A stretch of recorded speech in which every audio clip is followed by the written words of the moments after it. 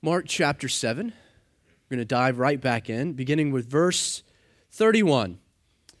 And again, departing from the region of Tyre and Sidon, Jesus came through the midst of the region of Decapolis to the Sea of Galilee. Now, in Tyre and Sidon, we see Jesus crossing a radical religious barrier. Tyre and Sidon was not Jewish territory.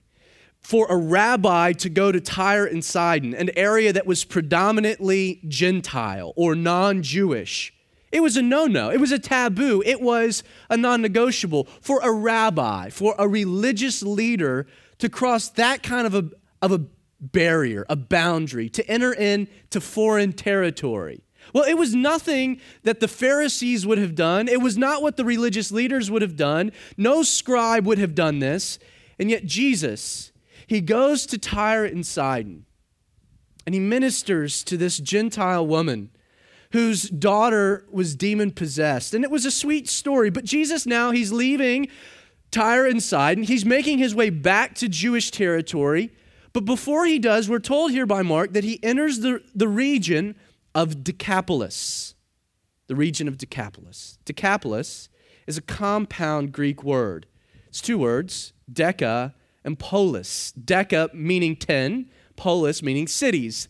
The region of Decapolis was a region on the eastern shore of Galilee that was compiled of 10 Greek and Roman cities. This was also Gentile territory. Now, these 10 cities, they were known as being their own region, their own pocket of Greek and Roman culture, because they were surrounded by Jews. They were kind of the foreigners living in the midst of foreign territory.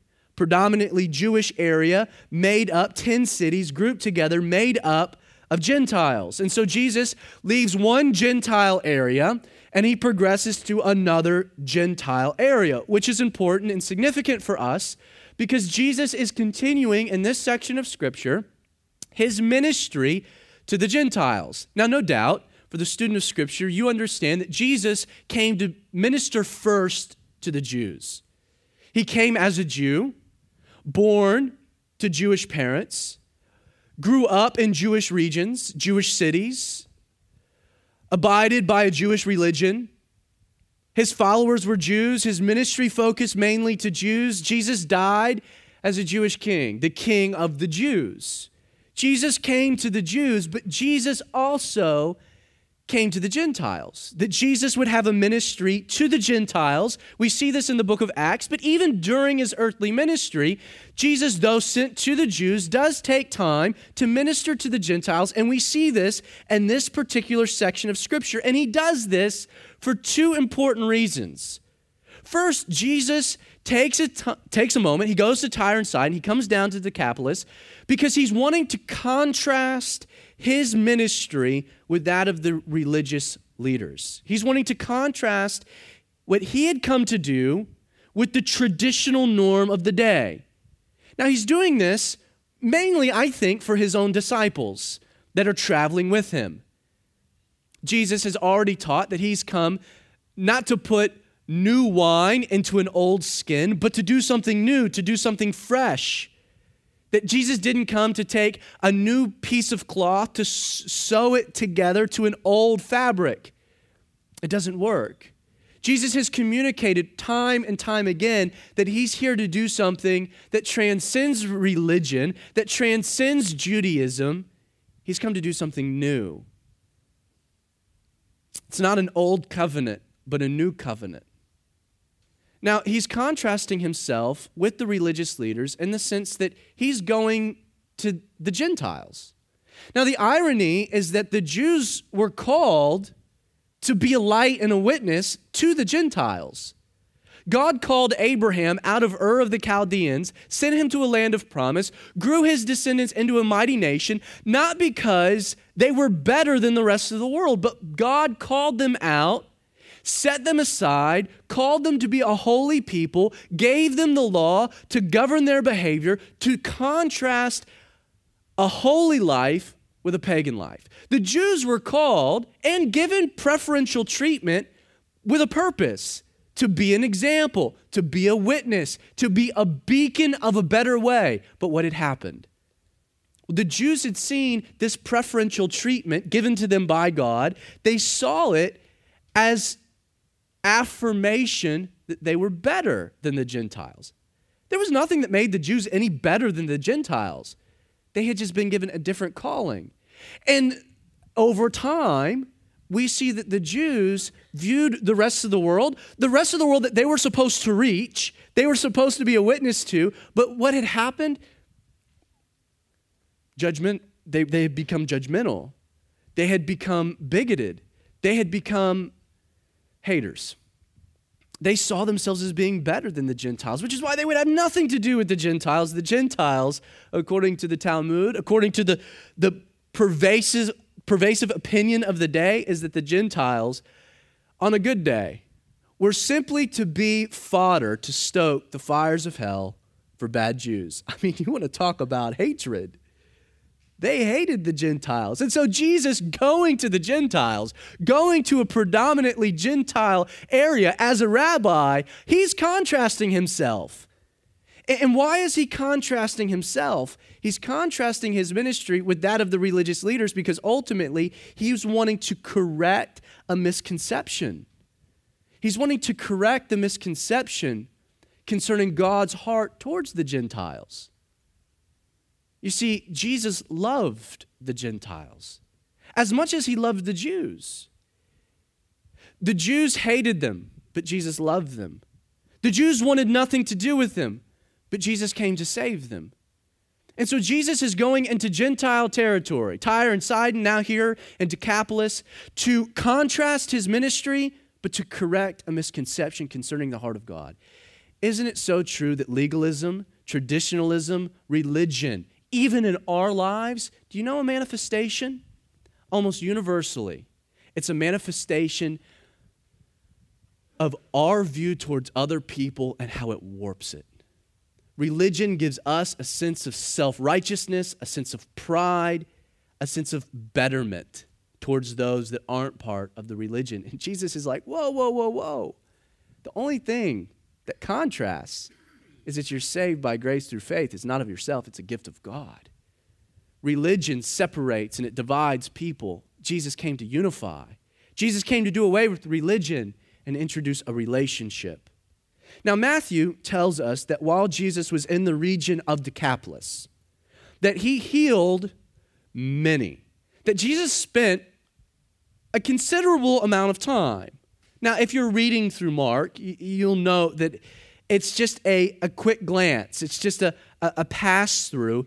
It gives you the idea that Jesus maybe didn't spend much time, but had 2 quick stops, and he's back to the Jews. No, Matthew indicates that Jesus spent a good amount of time in this region healing many people. Now, Mark only gives us one example of the ministry of Jesus in the region of Decapolis. He gives us an example of one of these healings that Matthew indicates. Verse 32, we're told that as Jesus is here, ministering in these 10 cities, that they brought to him one who was deaf and had an impediment in his speech, and they begged Jesus to put his hand on him. And he took him aside from the multitude, and he put his fingers in the man's ears, and he spat. Good old Southerner. He spat, and he touched the man's tongue. Then, looking up to heaven, Jesus sighs, this exhale. And he says to the man, Epaphra, that is, be open. And immediately we're told that the man's ears were opened, and the impediment of his tongue was loosed. And Mark says that he spoke plainly. Now let's begin with a bit of a description concerning this man. First, he's deaf. I believe that's pretty self-explanatory. Doesn't need me to elaborate a whole lot. He can't hear. He's deaf. But we're also told that he had an impediment in his speech. Now, sadly, people have called this man mute. I heard several commentators refer to him as being mute. He's not mute. Mute kind of classifies a person as the inability to speak. such as that there is a flaw or there is a problem within the vocal cords, such as he's not able to make sound. Mark seems to make a kind of a distinction from that. He's not mute, but he has a speech impediment, which means literally that he had difficulty with speech. And this doesn't come as a surprise. If the man can't hear, then he lacks the ability to speak correctly. We learn that one of the main ways that we develop the ability to speak, to form words, is through a process of hearing a sound, observing an association, and then repeating the sound. I've got a 14-month-old at home. I'm watching this happen because you'll hold something up, you're making a sound, he's looking at it intently, he's kind of taking the sound that he's hearing, he's associating that with that object, he begins to try to replicate the sound. That's how we develop speech patterns. However, if you can't hear, then you have no ability to connect a sound with an object, and thus you're not able to form intelligent words. Now, with a lot of our science and advanced medical studies, we have begun to learn some ways around that. But during this time period, if you lack the ability to hear, you lack the ability to speak. Thus, he has an impediment in his speech. But understand that culturally, it went a little further than that. Okay, he's deaf. He has an impediment with his speech. He can't talk. But this was viewed as an indicator amongst the religious leaders that this man would have been demon-possessed.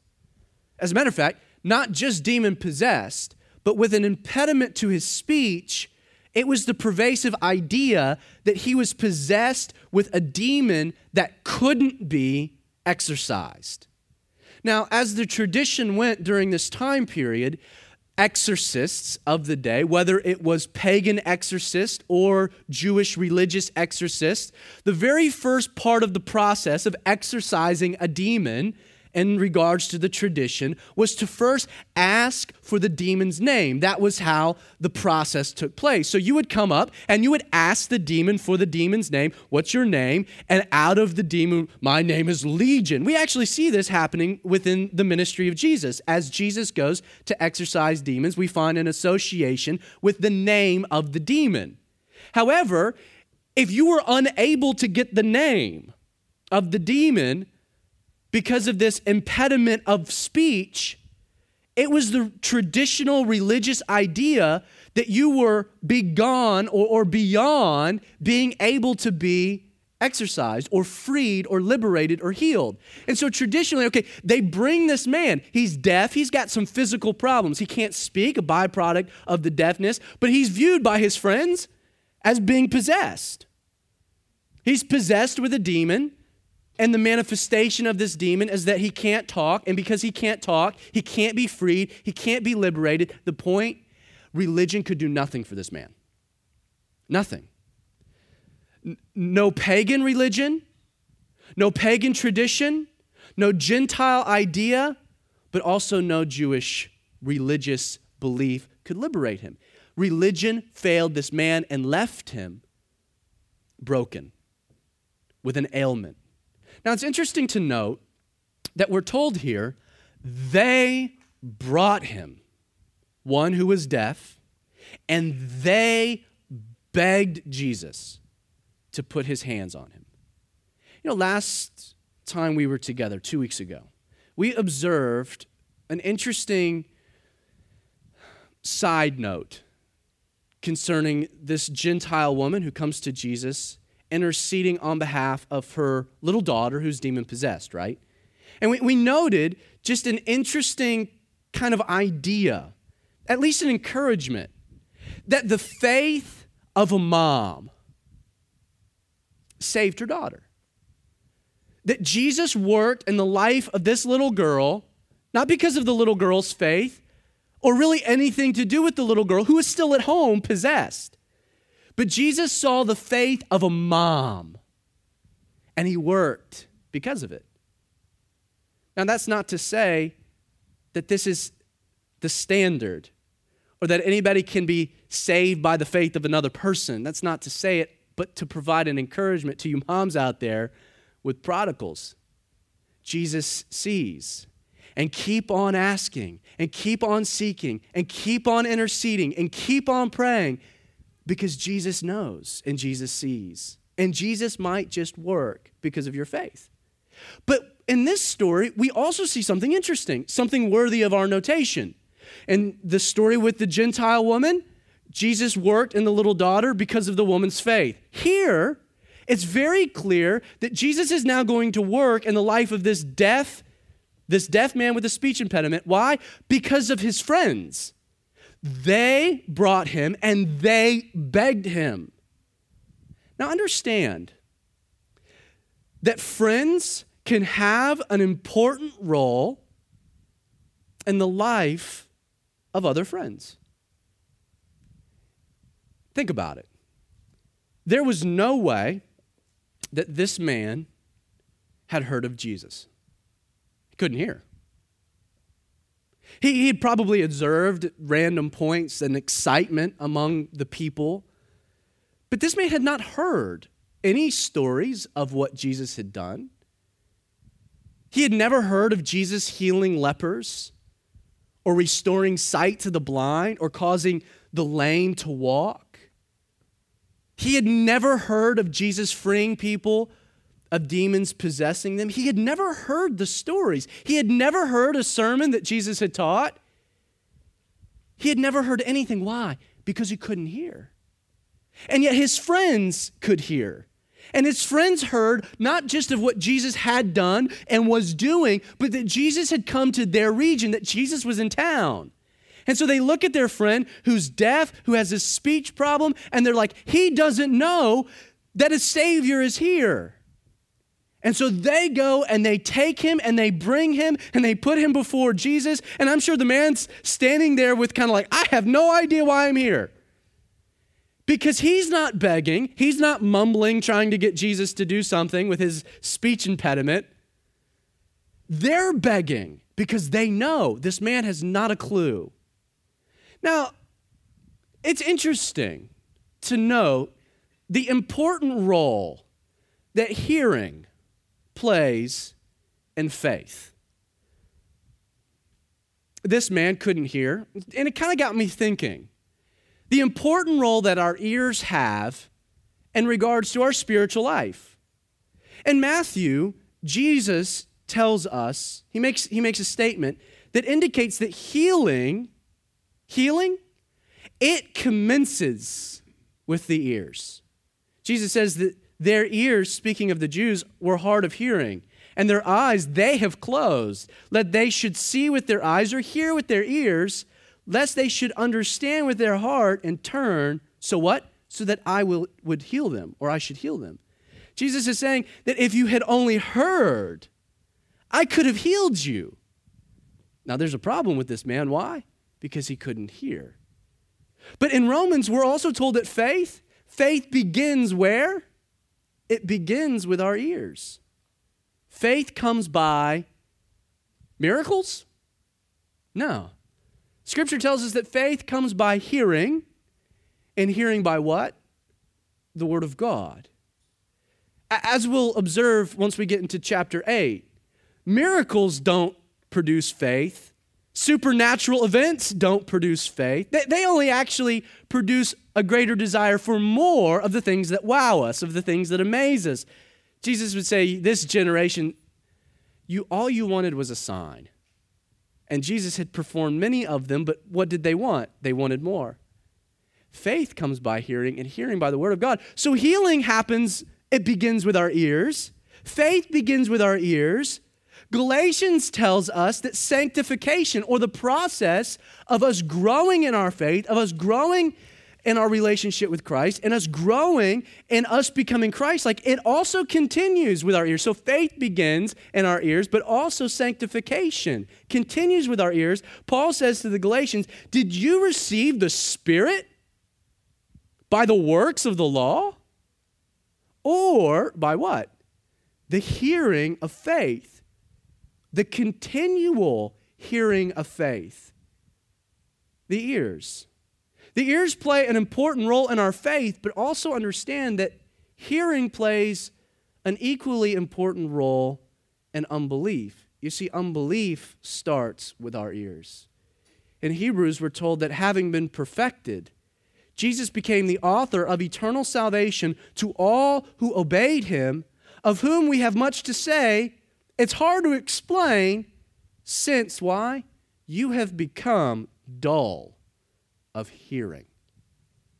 It's interesting that our ears play such a big role in our spiritual lives. That the ears, in so many ways, is the gateway to faith. It's been said that eyes are the gateway to the soul, the gateway to the heart, but I think ears are the gateway to our faith. Healing and faith, sanctification and unbelief, hearing.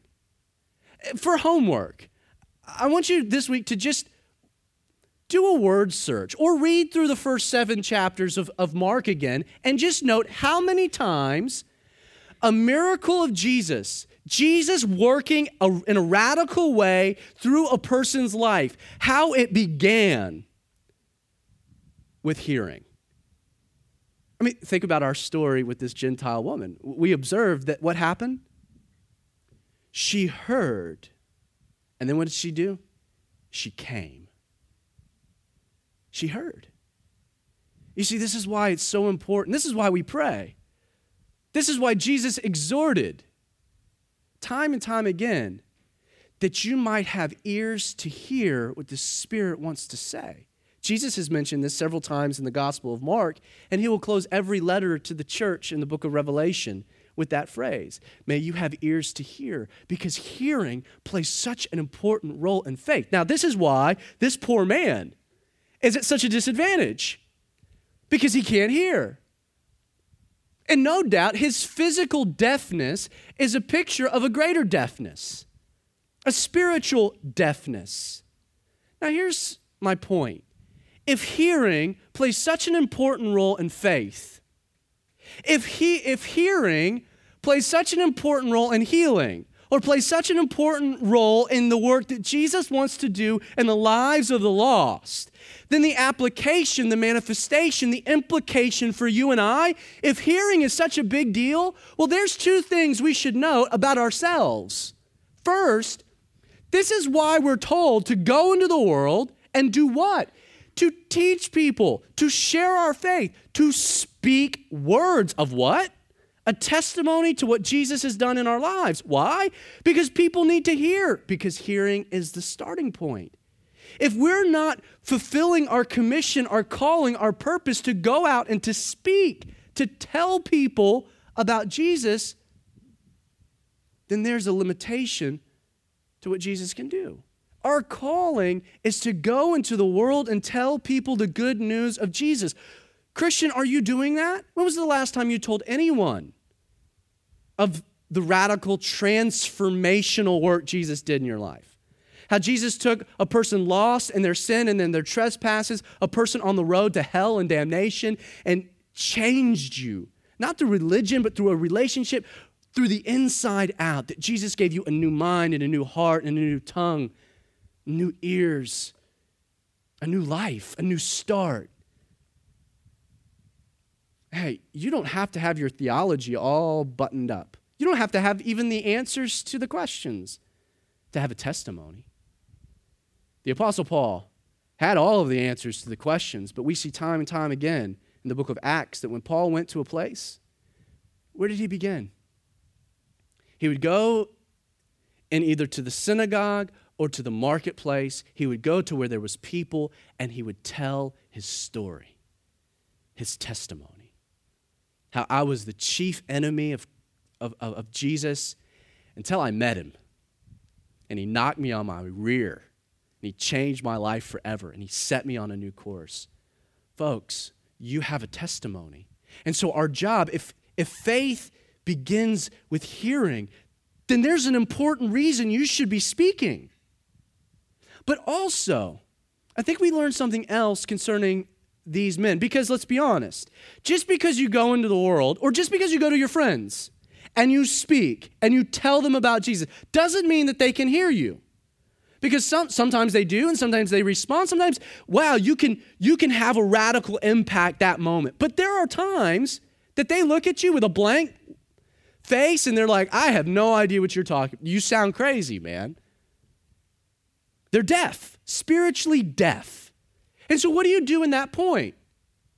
Well, as these men did, the second application is that we're, yes, to go into the world, tell people, but we're also to bring the deaf to a place that they can encounter the very man that's going to heal them of their deafness and give them the ability to hear. That we're to go and to speak, but we're to bring those who are deaf to an encounter with Jesus. These men didn't wait for their deaf friend to figure it out. Whether he knew it or not, they grabbed him. They're like, you're coming? And he's standing there just like, I have no idea what's happening, but okay, I'll roll. What else am I going to do? And they brought him. And they brought him to, and they were the entire time, Jesus, do something. He can't hear. He doesn't know. He won't listen. But they brought him to a place that he could encounter Jesus. Now there's a question that comes to my mind, a logical manifestation of that point. Why are we as Christians, and you've heard it before, but why are we often encouraged to bring the lost to church to encounter Jesus? And you'll hear it, bring the lost to church. Just bring them. And we'll have revivals and all kinds of things to try to entice people to bring their lost friends to church. Your friends need Jesus. Bring them to church. And we sit there and we think, okay, but if you're thinking logically, you're like, well, wait a second. Why do I need to bring them to church? I mean, is Jesus limited to church? Is like this where Jesus lives and such, like in order for them to encounter Jesus, I got to bring them to Jesus' house. Bring them to Jesus' home. No, Jesus doesn't live here. Like, and so I don't know if you've ever thought about it, but like, okay, why do we encourage people to bring the lost to church to encounter Jesus when they can technically encounter Jesus anywhere? You ever thought about that? I have. Now, biblically, we should note that there's nothing intrinsically significant with the building known as the church. We know that the church is the people. It's not the building. There's nothing significant about this building. Nothing significant about the brick, the mortar, the pews, the high-top tables, the sound system. There's nothing significant with the Baptist church and the steeple. It's not like the steeple gets it closer to God or something. I don't know. Like there's nothing intrinsically significant biblically about a building. We don't go to a temple made with hands. But Jesus made it clear that we are the temple of the living God. That Jesus doesn't dwell in a house made by man, but dwells in the heart of man. That when you go, that you're taking Jesus with you. So we understand that biblically. But we would be amiss if we didn't note a cultural significance that does exist within the building known as the church. You see, the church building is not significant for any biblical reason, but a church building is significant for one reason, because what it has culturally become known to represent. Now let me explain. It is a simple and undeniable, maybe even an inescapable truth that universally people have come to view a church building as the place to encounter God. Like that in the Bible Belt, I mean, that's it, right? That the church build, that's where we go to worship God. That's where we go to hear from God. That's where we go to encounter God. And people see it like that, culturally speaking, though we understand biblically that that's not exactly true. Culturally, that's how the world sees it. The world sees it like that. Let's be honest, Christianity has kind of promoted that idea for 1,600 years. The church building, I mean, it's been a big thing. It's played a huge role. It's been significant. The house of worship. With every major religion. We also see physical locations, buildings, as the place to encounter God. In Islam, they have mosques, shrines, all kinds of things. Judaism, they have the temple, and they have the synagogue. They have their places, their holy places that they go to encounter God. So universally, there is an idea that exists that this is the place that I go to encounter God. Now, this is what's ironic about it. More often than not, when a person rebels against God, when a person runs from God, what one place do they never step foot in? Church, right? I'm never going to church. I'm not going there. I've even had conversations with people that are like, man, if I go there, I'm going to get struck by lightning, man. Like, you don't know what I've been doing, what I'm up to. Like, I got my skeletons in the closet. I go to church, and it's like, dude, if God was going to strike you with lightning, he's not waiting till you get to the building. Like, God can strike you with lightning right where you are if God's wanting to strike you with lightning. As a matter of fact, God would probably prove a bigger point, striking you in the bar or wherever you happen to be. Like, you're at the strip club, you know you're not supposed to be there, and you're like, if I went to church and Jesus knew this, I'd get struck by lightning, and there you are, and boom, lightning bolt. The entire evening would change for the other people that are hanging out. Quickly, putting clothes on, exiting the building. Like people have this idea, like, I'm not going to church because that's where God is. And man, me and God aren't on the same page right now. So I'm not going. It's also interesting, right, that there are people that finally break down. Like, they come stumbling into church. They find themselves at the altar, and they give their life to Jesus.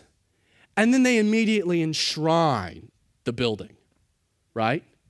Like, to the point that if little kids are running around, like, how dare you in the house of God? And it's like, it's not the house of God, actually.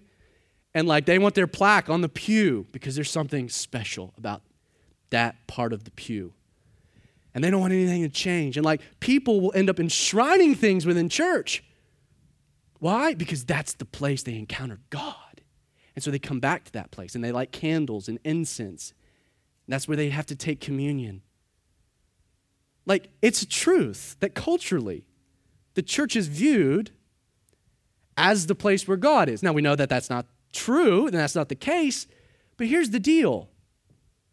Though we hold a biblical view that the people are the church, the building has no intrinsic significance, I encourage you to bring the lost to church, to encounter Jesus. First, because our faith sometimes needs a point of contact. And that's not unbiblical. James says, if there's those sick among you, let him call for the elders of the church to be anointed with oil, knowing that it's then the prayer that provides healing, not the oil. But sometimes people need the point of contact. Sometimes people need to go to the place that they view God as being to do business. Like, sometimes our faith needs that. Like, Jesus is all the time using things, giving them significance, knowing that our faith needs that. But think of it this way. Christians are not encouraged to bring the lost to church because the building is where we believe God only works. We encourage Christians to bring the lost to church because this is the place that the lost expects Jesus to work. See what I'm saying? And so these men, our job as Christians is to go into the world and to speak. But then when there are those that aren't listening or those that are deaf, we're to bring them to a place that they can encounter Jesus. Not that this is the only place they can encounter Jesus, but in their mind, I promise you. Why are they so hesitant to come? Because sometimes they get wigged out with church. May we be like these friends. May we bring the deaf to the place where they can encounter a Savior.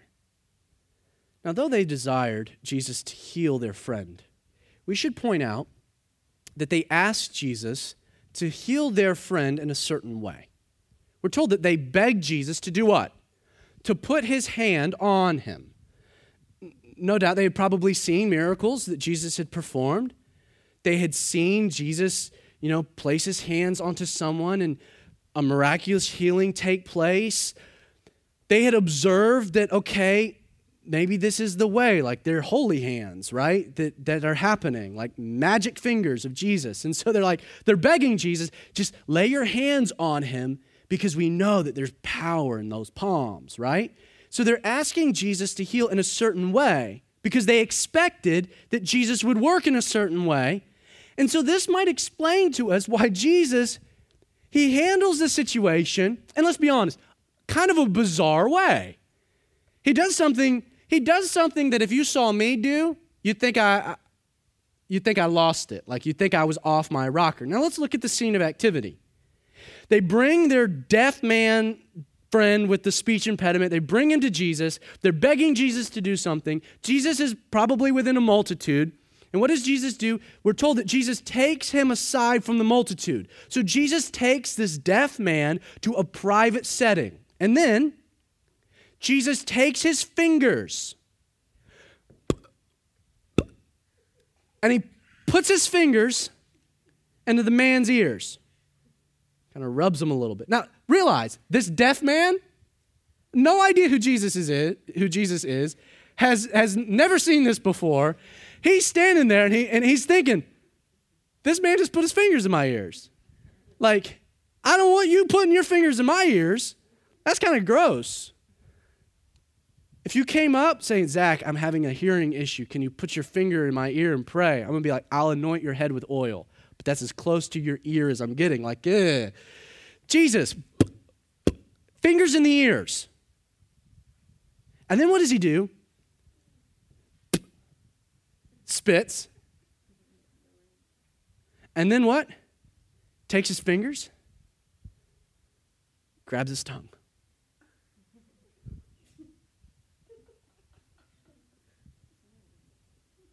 They didn't teach me this in Bible college.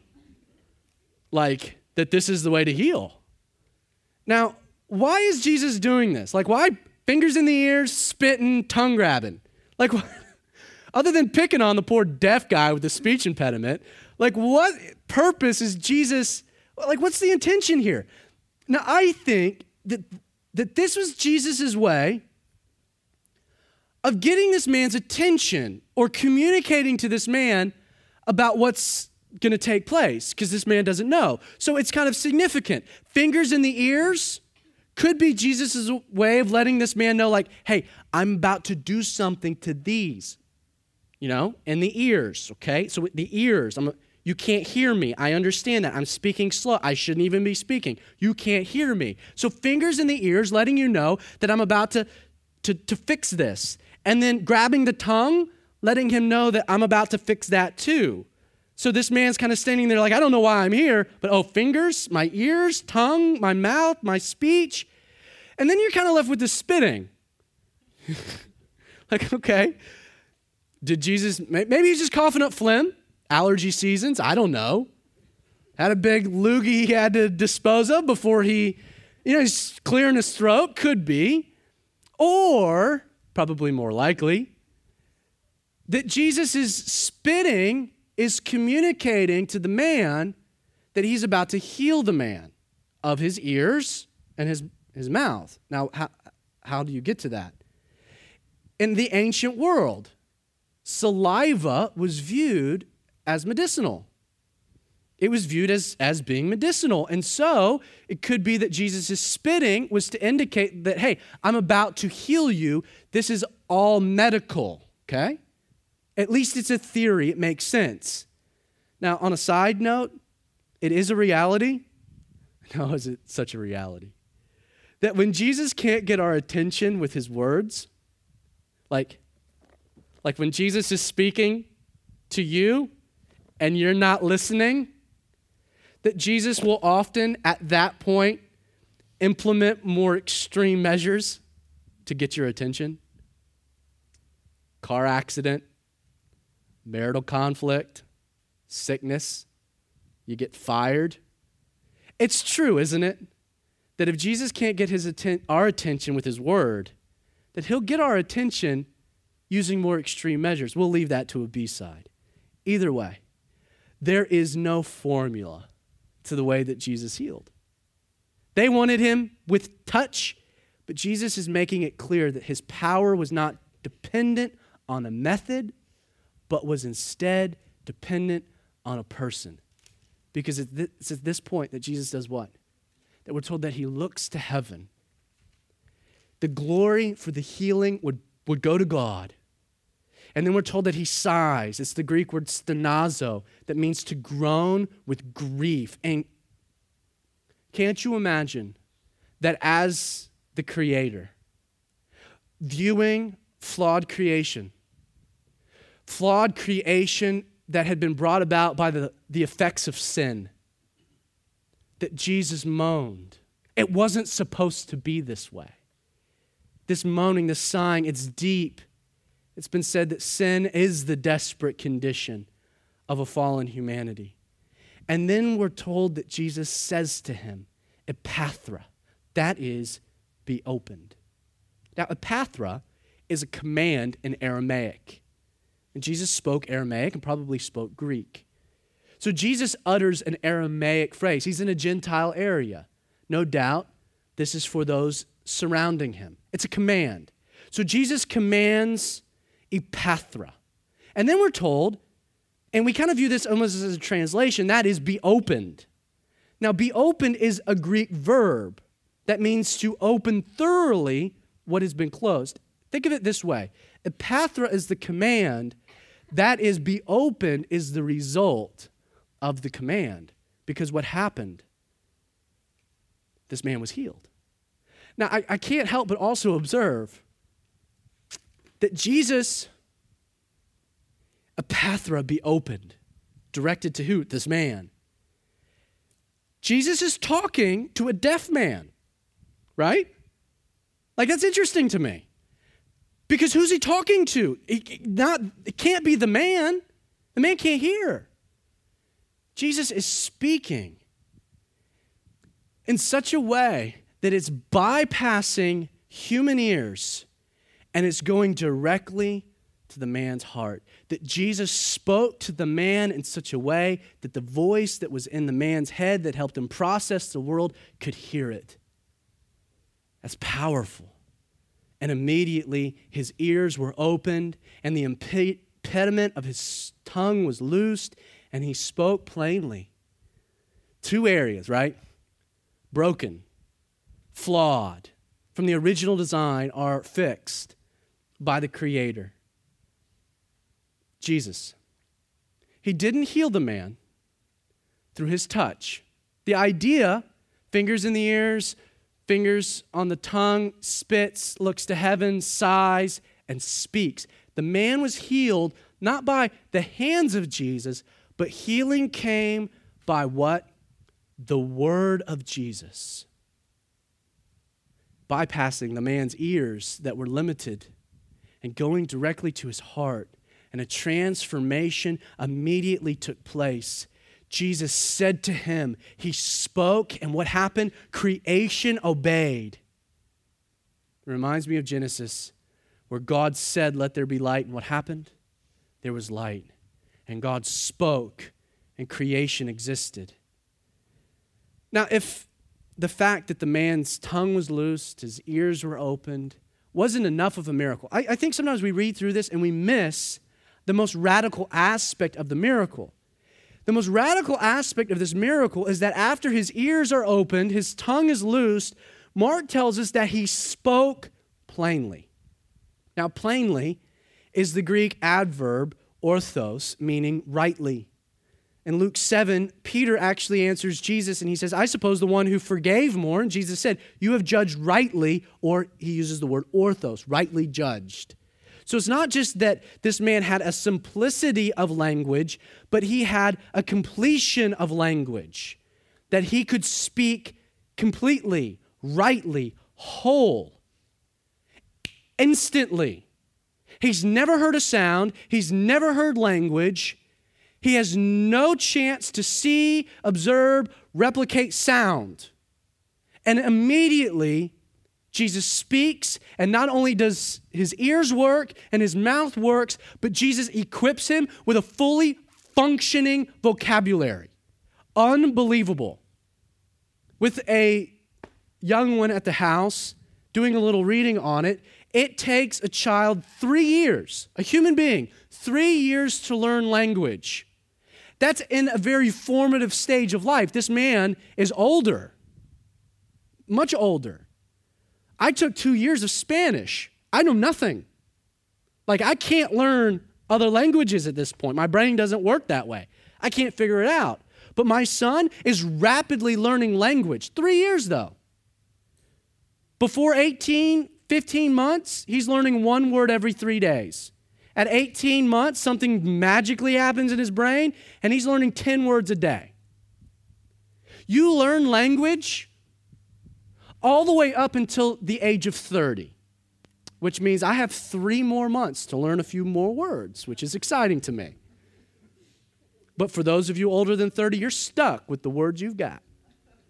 It's weird when you observe the interesting science behind learning language. This man, there was no time. It was immediately, instantaneously. Jesus spoke, and the man heard, and the man began to speak plainly. And think of how liberating it was for this man. The miracle is that not only Jesus healed or fixed the things that were broken, but he provided him a vocabulary. More than likely, both Greek and probably threw in Aramaic just to round it all out. Then Jesus commanded that they should tell no one.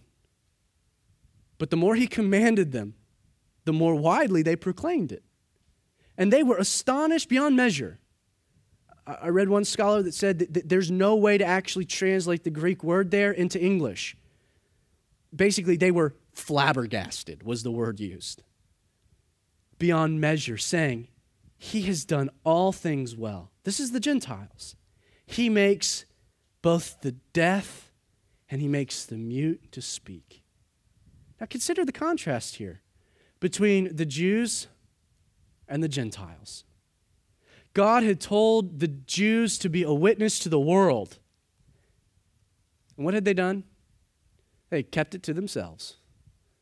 But now in a Gentile region with Gentiles, Jesus tells them to not tell anyone.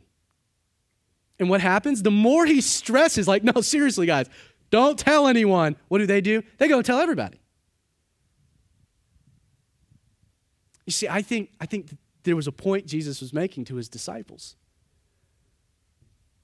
An amazing point, this contrast between the Jews and the Gentiles. But I want to close with this phrase. I love it. Concerning Jesus, he has done all things well. You know, we talk about and we encourage you, right, to do all things to the glory of God, right? That if you're at work, work hard to the glory of God.